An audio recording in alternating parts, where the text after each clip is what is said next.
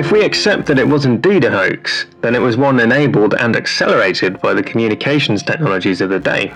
Voiry's imagination was fed by the information that made it to the farmhouse at Cashin's Gap, through books, newspapers, radio. This was one of the things that made Jeff more interesting than the usual haunting, where the voices tend to bang on about the ethereal mysteries on the back.